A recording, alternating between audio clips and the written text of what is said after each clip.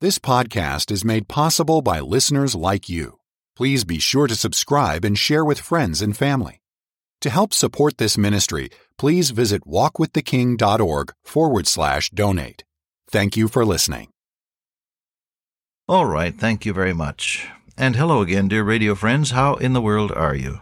Yes, this is your friend Dr. Cook, and I'm so glad to be back with you once again to share from God's Word. You and I are looking at Mark chapter 3. And we've just paused for a moment on 3:27, where our Lord Jesus said, "No man can enter into a strong man's house unless he first binds the strong man." We've been talking about binding the strong man, Satan. Know you're in a battle. That was the first point. Recognize you're in a battle, but that Jesus is victor, and you can be victor as well. Having done all, that means when the dust is all settled, the battle's over, you'll still be on your feet, having done all to stand. And then learn how Satan has been defeated. They overcame him by the blood of the Lamb and by the word of their testimony, and they loved not their lives unto the death. The last time we got together, we just were in the middle of talking about the word of their testimony. What is really the secret of overcoming Satan in the give and take of everyday conversations and circumstances? Simply this: have enough of the Word of God in your mind and memory that the Holy Spirit can crank it out when it's needed. Your mind is a great computer, as you know, and if you put junk into it, it follows the computer person's acronym GIGO, garbage in, garbage out, you know. But if you put the Word of God in it, in that computer, and if you memorize and then meditate on God's Word so that the Holy Spirit has a chance to apply it to your own life, then what? Well, in the give and take of everyday living, the conversations that occur where you can't plan what the other person is going to say because you don't know. Only God knows, and He can get you ready for it. In these give and take situations, when you're speaking with people and they're speaking with you, and things are happening and you have to respond to them, in that kind of an everyday life that we all have to live, the Word of God in your heart and mind is going to make a big difference, especially as you are combating the power of Satan, the prince of the power of the air. The word of your testimony, two things. Number one, you are sharing something with people all the time. That's your testimony. You're sharing something. Whether it's a recipe for apple pie or news about a bargain sale at Gimbel's, or whether it is conversation about some political matter, who won the election and why, or whether as a teenager you're talking about who's going with who and what can he see in her, you know, all the different things people talk about. In daily life, you are sharing something, beloved, with people all the time. You realize that. And because that is so, it is very important that you and I, because we're sharing anyway, whether or not we want it, it is very important because you and I are sharing something anyway with people, whether or not we intend to. It's important that we have the Word of God in our hearts so that we're sharing God's blessed Word as the Holy Spirit brings it to our remembrance. That doesn't mean, obviously, that you're going to be going around spouting scripture verses at people. You're not supposed to be an automaton that just spouts scripture verses at people. That isn't, I believe, what God has in mind. But the authority of the ancient prophets was found in the phrase they used again and again, "Thus saith the Lord." Your authority is the Word of God.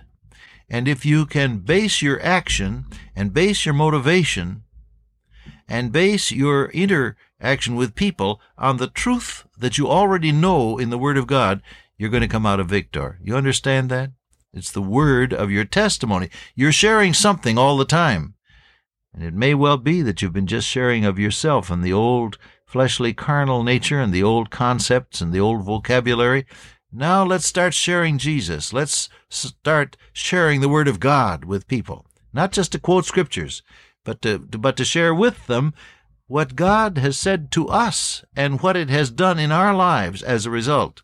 The word of their testimony. Now, it also says in Revelation 12:11, they overcame him by the blood of the Lamb. That's complete trust in the sacrifice of the Lord Jesus Christ on Calvary for you. The price is paid. The debt is forever paid. God's holiness is forever satisfied. The law is forever vindicated. Your record is forever expunged and made clean. your conscience has been cleansed, and Jesus is Lord. That's all wrapped up in the blood of the Lamb. The word of their testimony is the second factor there. And that has to do with God's word hidden in your heart and mind, in the computer of your mind, thus affecting all your motives and all your decisions. And then it's your testimony, that is to say, the part of you that you share with other people every moment of every waking day. Let God be what you share. Let His Spirit be what people feel as they interact with you. Then it says, the third thing, they loved not their lives unto the death. And this is absolute commitment. They loved not their lives unto the death. That means I am going to obey God no matter what. It is passing that what we call point of no return, where you're not going to turn back because you've already made the decision, and that is that. They loved not their lives unto the death. If it costs me my life, I am going to be true to the Lord Jesus Christ. Bob Pierce, who is now with the Lord several years, leukemia finally took him, great heart for God, as you know. He told the story of what happened to the young man who had been the head counselor in the evangelistic crusade that Bob Pierce and others held just before the war broke out in Korea years ago. And this young man, after the communists took control of that area, was taken as a prisoner and was subjected to what we call trial by loudspeaker. He was handcuffed and then placed upon a raised platform with the loudspeaker turned up to a screaming high decibel level, and his interrogators and tormentors screaming at him, confess, confess that you are a capitalist spy, and so on and so on. And he looked down, witnesses who were there that day said that he looked down in the crowd and saw in that crowd people with whom he had prayed for salvation, and people who were wondering now whether he was going to be true to the faith that he had helped them to espouse. Standing behind him all this while, there was a North Korean soldier with a .45 cocked and placed with its cold muzzle squarely at the base of his skull. See, the communist way of executing people is always classic. The classic way of executing is a bullet through the base of the skull, and very frequently it's a .45 handgun that they'll use. And so there was this soldier standing behind him, the cold muzzle of that .45 automatic pressing against the base of his skull, and the microphone screaming, confess, confess, confess. And they quieted the crowd. And he said, you ask me to confess, then I will confess. I confess that Jesus Christ is my Lord and Savior, and that He's the only way for salvation. He's the way, the truth, and the life. No man cometh unto the Father but by Him. And he went on giving his testimony of faith in Christ, and then a few seconds later the officer gave the signal to the soldier standing behind him. And he pulled the trigger, and that bullet crashed through the brain of this dear believer. Bits of blood and bone spattered upon the bystanders nearby beneath the platform, and his lifeless body slumped to the floor of the platform, and he was with his Lord. They loved not their lives unto the death. He could have gotten by with something other than that, you know that. But he chose to be true to Jesus Christ, even though it cost him his life. Now, dear friend, nobody's shooting you or me at sunrise today, and I'm glad for that. I'd like to live a little longer, wouldn't you? And so in this culture, we are not taken captives and handcuffed for our faith. But the fact is that there are certain sacrifices that you and I face in this culture if we're going to be out-and-out Christians, if we're going to live for Jesus Christ. Loving your life, not loving your life involves certain sacrifices in this culture. It might mean being passed up for a promotion because the boss thinks you're too religious. It might mean being snubbed in the community because people think that, well, these people go to church all the time. There must be something funny about them. See, nobody's going to shoot you today, probably. But you're going to find that there is a cost associated with being true to the Lord Jesus.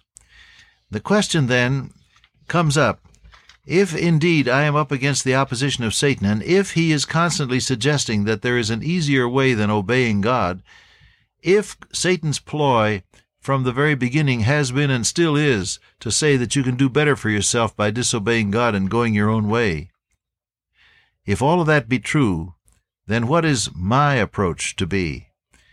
Well, my approach has to be, Lord, I've given myself to you, and I'm not going to take back what I've given, and I'm going to be true to you no matter what it costs me. It may cost me a promotion. It may cost me the acceptance of friends and neighbors. It may cost me a date with this handsome ham that I've been wishing would pay some attention to me, you may say as a young lady. It may cost me success, temporarily at least, cost me success in pursuing my doctorate because people say I'm too religious. I have to be willing to say, no matter what it costs me, I'm going to be true to the Lord Jesus Christ.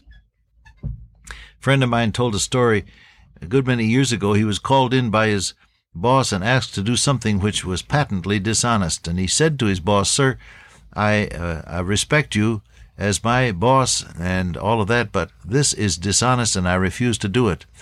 And his boss blew up and threw him out of the office, said, "Get out of here." And he thought, well, now that's it. I'll be fired.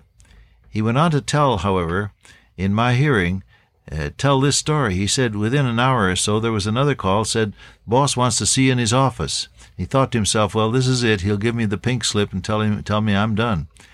When he went in, boss said, "Sit down." And so he seated himself, and his boss said, "I don't agree with what you said."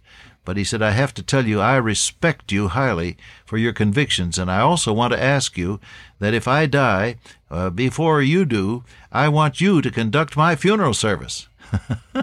Well, the fact is, the man did die a few years later, and my friend did conduct the funeral service, and far from being fired, he was promoted in that particular business.